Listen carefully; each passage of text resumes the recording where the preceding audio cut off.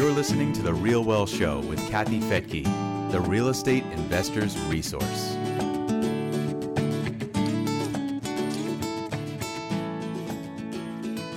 Our guest today went from $50,000 in debt to financially free in just 2 years through Airbnb.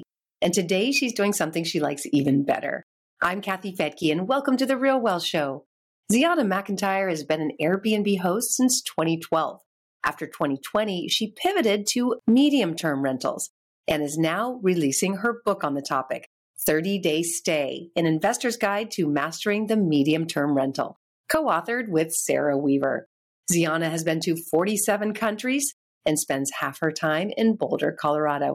And she's here with us today on The Real Well Show to tell us how she's able to fund all of these travels. Welcome, Ziana. Thank you so much for having me, Kathy. This is a little bit of a dream. Oh, I'm so glad to hear that. Yeah, I've listened to a bunch of episodes, I think probably 50 or so. So I'm just like, oh, this is one podcast I'm really excited to be on. Oh, I'm so glad. Well, I think you have some really exciting information to share about how people can have multiple uses for their properties and different ideas that people know about short-term rentals. They know about, of course, long-term, flipping, but MTRs. I didn't even know what that was until you guys reached out. So let's talk about that. What's an MTR? It is a medium-term rental. So we've got short-term rentals that are under 30 days, long-term rentals that are usually a year. And now there's this medium-term rental space, which is a furnished rental that's a month-to-month rental. And very often the average stay is about 3 to 6 months. So the average tenant is a traveling nurse and they get 3-month contracts. And would that apply just about anywhere, or are there certain markets where it's more prevalent? So one thing I love about it is a lot of the markets that you guys are already working with turnkey providers in work really well for this model. And if people are having a hard time getting cash flow now, then that could be an added benefit of going, you can still buy with the turnkey provider, but then you do your own rental strategy right on top of it. And so a lot of the markets you guys are already in, like Cleveland, has a huge hospital complex. Yes. And so that's really popular. And then it's just these bigger metros anyway are having a lot of people move into them. So Atlanta would probably be a really good place for that, and Charlotte. But in general, we like to look towards the places that have big hospital complexes. So why would a traveling nurse not just take an Airbnb? Is the medium-term rental a better deal, better price for them? Well, so you can advertise on Airbnb, but yeah, generally the medium-term rentals are found through Furnish Finder and they end up being a little bit cheaper. And so they kind of go that route. And so on that Furnish Finder website, it's a little bit mom and pop still. And so people are just not as professional. In the Airbnb space, you've got a lot of boutique hotels and interior designers. And so it's a little bit harder to compete. And so it's nice that this kind of like average Joe can do really well there. So what does it cost to get, let's just say a 3-bedroom home, but you probably don't need that for a traveling nurse. I would guess that maybe it's a different kind of product. Yeah. So I've bought a few products for you guys. I got lucky enough to get into it in 2019, right before just the big boom. And so I bought a few places in Ocala. And one of them was the quads that they were selling that were all 2 bedrooms. And so I haven't turned that into a medium-term rental yet, but I suspect it would do really, really well. And so I like to do 1 and 2 bedroom units because generally a nurse is either traveling alone with another nurse or like their child or their partner. So they don't normally need a much bigger space than 2 bedrooms. And that's kind of an awkward size. So you might even get a good deal on a property that's a 1 or 2 bedroom or a 4-plex. Yeah. Like you said, that's 1 or 2 bedrooms each. Yeah, I love it because 1 bedrooms usually sit around. Like people are just not, they're like, well, if I'm finally going to buy, I want at least 2 bedrooms. What am I going to do with a 1 bedroom? And so those places you can often get a deal or something like that. So I get excited about knowing this little loophole. And I'm so jealous that you got those Ocala properties. Those were a Really good deal. Great. Yeah. Yes. I think you got a lot of built-in equity on those. Absolutely. I mean, none of us knew where we were going with it, but even at the time that you guys were advertising it, you could just get 10% or more return for a long-term rental. And I thought that that was fantastic. I think sometimes people think, oh, if you're a real estate investor, buying through a turnkey provider is sort of cheating. You know, you didn't have to go out there and hustle and find the property. But honestly, a good deal is a good deal is a good deal. So I had been in real estate since 2014 I'd owned, and I bought with you guys in 2019, and I was like, hey, they're creating amazing deals, amazing opportunities. So why do I need to go chase something and make it harder for myself? I don't think you have to.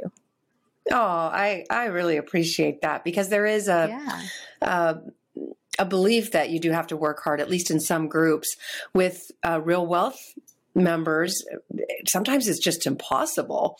You know, if you have a 40-hour or 50 or 60-hour work week or more, for many people in the Silicon Valley, how could you possibly, go out and do it yourself?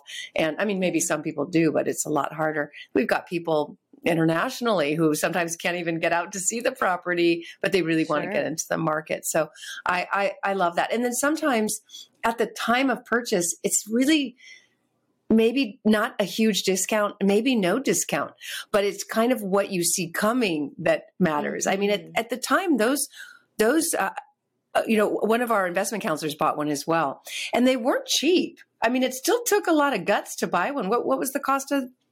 Well, for the quad, it was $420, and that felt like a lot. I think it was the most expensive property I had bought up until that point, and I was like, okay, this better work. And I think they're selling similar products now for $695. I think I saw the other day. So that's incredible, and the cash flow is really good. And who knows? Maybe I'll turn it into a medium-term rental, so that could make it even better. Yeah. Wow. Oh, that is so cool. All right. Well, let's kind of look into the process, because we haven't talked about it much, and I haven't done the medium term, but I've heard so much about it. There's a difference in contracts, right? If you're going to rent to someone over 30 days, do you need to have a regular real estate contract or rental contract versus a short-term rental? Yeah, so it depends where you book it through. If you book it through Airbnb, and it sort of depends where you live as well. If you're in a very landlord-friendly state, I would say it's fine. But if you're in California, people sometimes get a little bit concerned about just squatting rights. And so you might want to do a lease on every single stay. I generally, through Airbnb or Vrbo, like vacation rental by owner, I just don't do a lease. But if I do it through Furnish Finder or direct booking, I will do a lease. And it's the same lease that you would use anyway. It's just that you're doing a month to month, or you're doing a shorter term. And how do you get that lease? I mean, are you self-managing when you do it through Furnish Finder? Is that what it is? Yeah, it is Furnish Finder. I am self-managing, and I have the help of assistants, but it's pretty easy because there's not as much turnover. I sort of came from the short-term rental world where there was a lot of turnover, every 3 days. And so this seems like a real vacation to only move a tenant in every 3 months.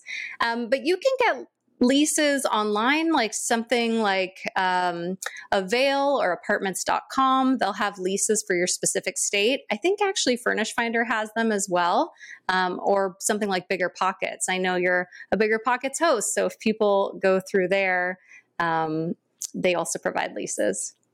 That's awesome, an awesome service.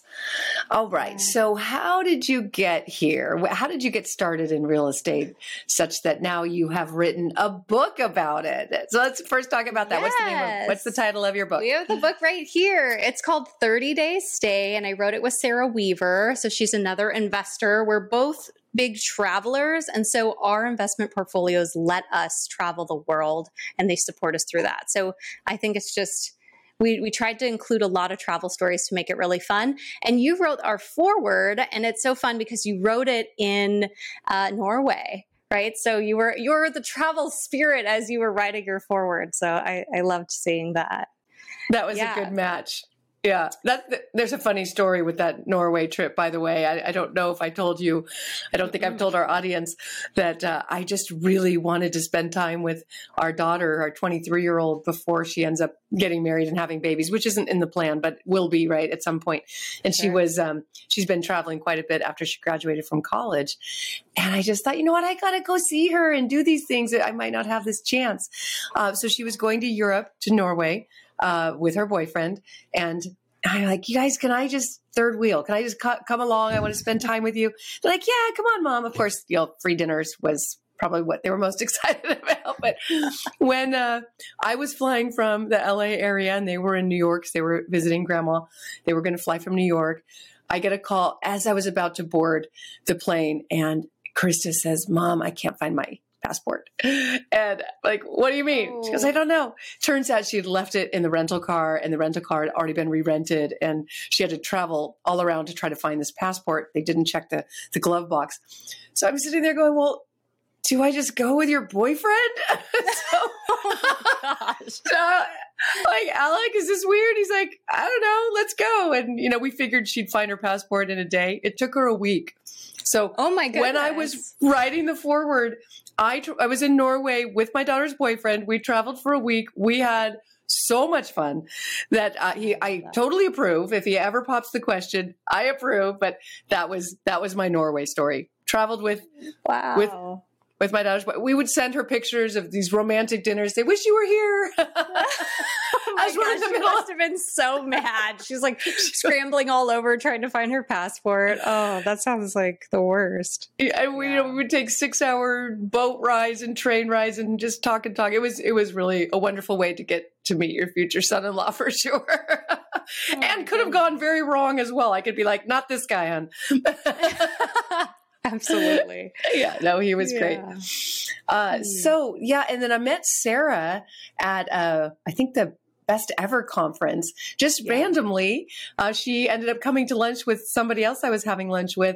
And I was so impressed with her travel and that she was able to fund that travel through these medium-term rentals.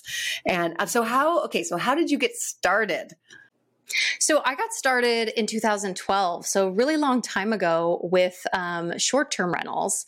And so I got started by renting out a room. I had just heard about Airbnb. A friend of mine who's actually been on your show, Yanni Garcia, he's a lender that was on your show a little while ago. But he told me about Airbnb and started doing it himself. And it wasn't until he did it for an entire year and he was very persistent that I needed to try this strategy that I got into it. And the reason I did is because he said he made $50,000 off an apartment that he didn't own. So he was living in New York and he was just subletting his apartment and traveling the world. And so I just kind of dipped a toe into it, and Airbnb became like my whole life. I had no idea that it would be this whole journey that it set me off on. So I started by renting out a room, then I got more apartments, then I bought places, and I was managing in 5 countries. So I've had a lot of experience with short-term rentals, but it wasn't until COVID hit that I thought, oh my gosh, this business I built over the last 8 years of all of these short-term rentals might go away overnight. And I knew I had to pivot. I knew I had to try something else. And so I thought, hey, can I rent for longer stays without having people come and need to do tours, because a lot of my places weren't in state. They were far away. And so I figured it out. And it's not like it's a totally new strategy. I mean, people have been doing executive rentals forever, but it's just recently gotten really, really big, really popular. So yeah, we capitalized on that with our book. And I think it's valuable for your listeners because I know a lot of people are using real estate to transition into their retirement. And I think if you're doing cash flow only and long-term rentals, it could just take a lot of rentals. But if you do something like medium-term rentals, well, you can have, $1,000 per property in cash flow. Even today, when you're thinking, gosh, there's no cash flow out there. So I just like to show people that there's another way. Always having a backup plan is important. Ironically, short-term rentals ended up just being amazing during COVID, because that's when we started ours. And We're like, oh my gosh, I can't believe this. Especially if your rental was pretty, I guess, isolated from breathing air, anybody else's air. Yeah. Yeah, it was incredible. How much more can you make? Like, let's say you have this quad and you're renting it, as a regular long-term rental. If you turned all 4 units into medium term, how much more would you potentially make? Yeah, so I was actually looking in that area just recently to kind of get an idea. And so my units, I think they're rented out for like $1,100, $1,150. It sort of depends on if they're an interior unit or on the outside. And I think that I could probably get closer to $1,800, $2,000. So there is a lot more money per unit that can happen there. And this is true also for individual condos. And why I think that's really good for people to know is that a lot of investors avoid the condo. They don't like HOAs and they just don't see the opportunity. But condos are actually so hands off. And so one thing that I love, like I said, is that these 1-bedroom condos are often overlooked and you can get good deals with them. But also there's a certain type of condo where you don't have your own furnace, you don't have your own water heater because it's kind of a communal boiler, something through the building. And some of those even don't have your own washer and dryer, so it's a community thing. So when you own condos like that, there is no CapEx. There is nothing that can break in your condo except your fridge. So I like having properties like that where I can really predict what my income is going to be every month. That's awesome. All right. And what about furnishing? How long does it take to kind of make enough money to pay that off? I mean, what would a 2-bedroom cost to furnish? Yeah, so I did a 2-bedroom recently. We bought one in Denver where I live. I'm in Boulder, but it's close by. And we spent $8,000, but it was because we weren't in state. And so I also had to use some of that to hire 2 people to help me furnish it. So it was my assistant and another assistant that I have for showings. And they loved it. They had a great time. And we got it furnished in 3 days. So it can be really quick. You can do it a lot cheaper if you're getting used furniture. So sometimes people like to go on Facebook Marketplace or something like that. But what you save in money, you spend in time. So we have started just ordering everything and building it and doing it as quick as possible so we can have that property renting and cash flowing before we've got a mortgage to pay, right? Because you've got about a month buffer there. So for us, that property makes $1,000 a month in profit. And so it would take 8 months to pay that back. But I intend to hold that property for a really long time. So I'm not too worried about that. Yeah, I talked to somebody at the Bigger Pockets conference, which was amazing, by the way. It was. Yeah, I would say don't miss it. For anyone who hasn't gone, it was really fun and lots of great learning. But I heard somebody saying that they have to change out their short-term rental furniture like every few years. And I just thought, wow, that's got to get expensive. And is that normal? Yeah. So when I was doing short-term rentals a lot, I would go to my properties every year and a half and check out the furniture. And I think for me, it was because most of the furniture was used. So when you get used furniture, you don't really know how much life is left in it, right? You just you weren't as intentional with the fabrics and you don't know how people were treating it. So that's a little bit hard and it might not last as long. I think the way that I'm buying furniture now, it will last a lot longer and it will be in style a lot longer. So I'm not so worried about having to change it out. But yeah, you occasionally have to get new sheets and things, but it's still worth it, I think. Oh, yeah. The sheets aren't too expensive. I just thought, man, if you're getting a new couch every couple of years, that's going to add up. And does it really make sense? But I imagine there's certain brands that are more for commercial use. And in fact, I think Wayfair has that. They have commercial short-term rental furnishings on there. I haven't tried that, though. Yeah, that's cool. Well, you'll have to report back with your short-term rental and let us know how it goes over the next couple of years. Oh, absolutely. Yeah. I mean, ours has slowed down a lot. I think, what are your thoughts on the amount of people who are doing short term now and with it does seem to be like people are going back to work, and maybe they don't get to travel and work remotely as much as they could over the past 2 years. What are your thoughts on the future of short-term rentals compared to I think it's just like real estate. And because, you're doing on the market and you're doing trending stuff, like, better than anyone that there's just ups and downs in these markets, right? Trends change. And so I think as we're potentially moving towards this recession, it's just that people are maybe being a little more cautious with their money. And so the travel that they're going to start doing is more essential travel. So I think that things are going to start moving more towards urban markets, because instead of, going on this lofty vacation by plane or going to these places they don't need to go to, the, more drive-to destinations, they're going to go, I have to see family, so I'm going to do that. Or, I have to do this trip for work, and that's at a business center. So I just think that it's going to change a little for now, but I think that short-term rentals always will have their place. Mm-hmm. Yeah. I just wonder if it got a little bit saturated, and for people who are experiencing, a lot less income than they thought on their short-term rentals, it could be that the medium-term rental could be a solution. Yeah. So maybe you'll be changing yours into a medium-term rental. Who knows? But I think what's great about it is that it's a lot easier. You don't have to worry about all the regulations that short-term has. And yeah, it can just get you more cash flow in a market or a time where people are worried that they won't be able to cash flow. And it's also a great plan B for your short-term rentals, just in case. Well, you made a great point. A good plan B.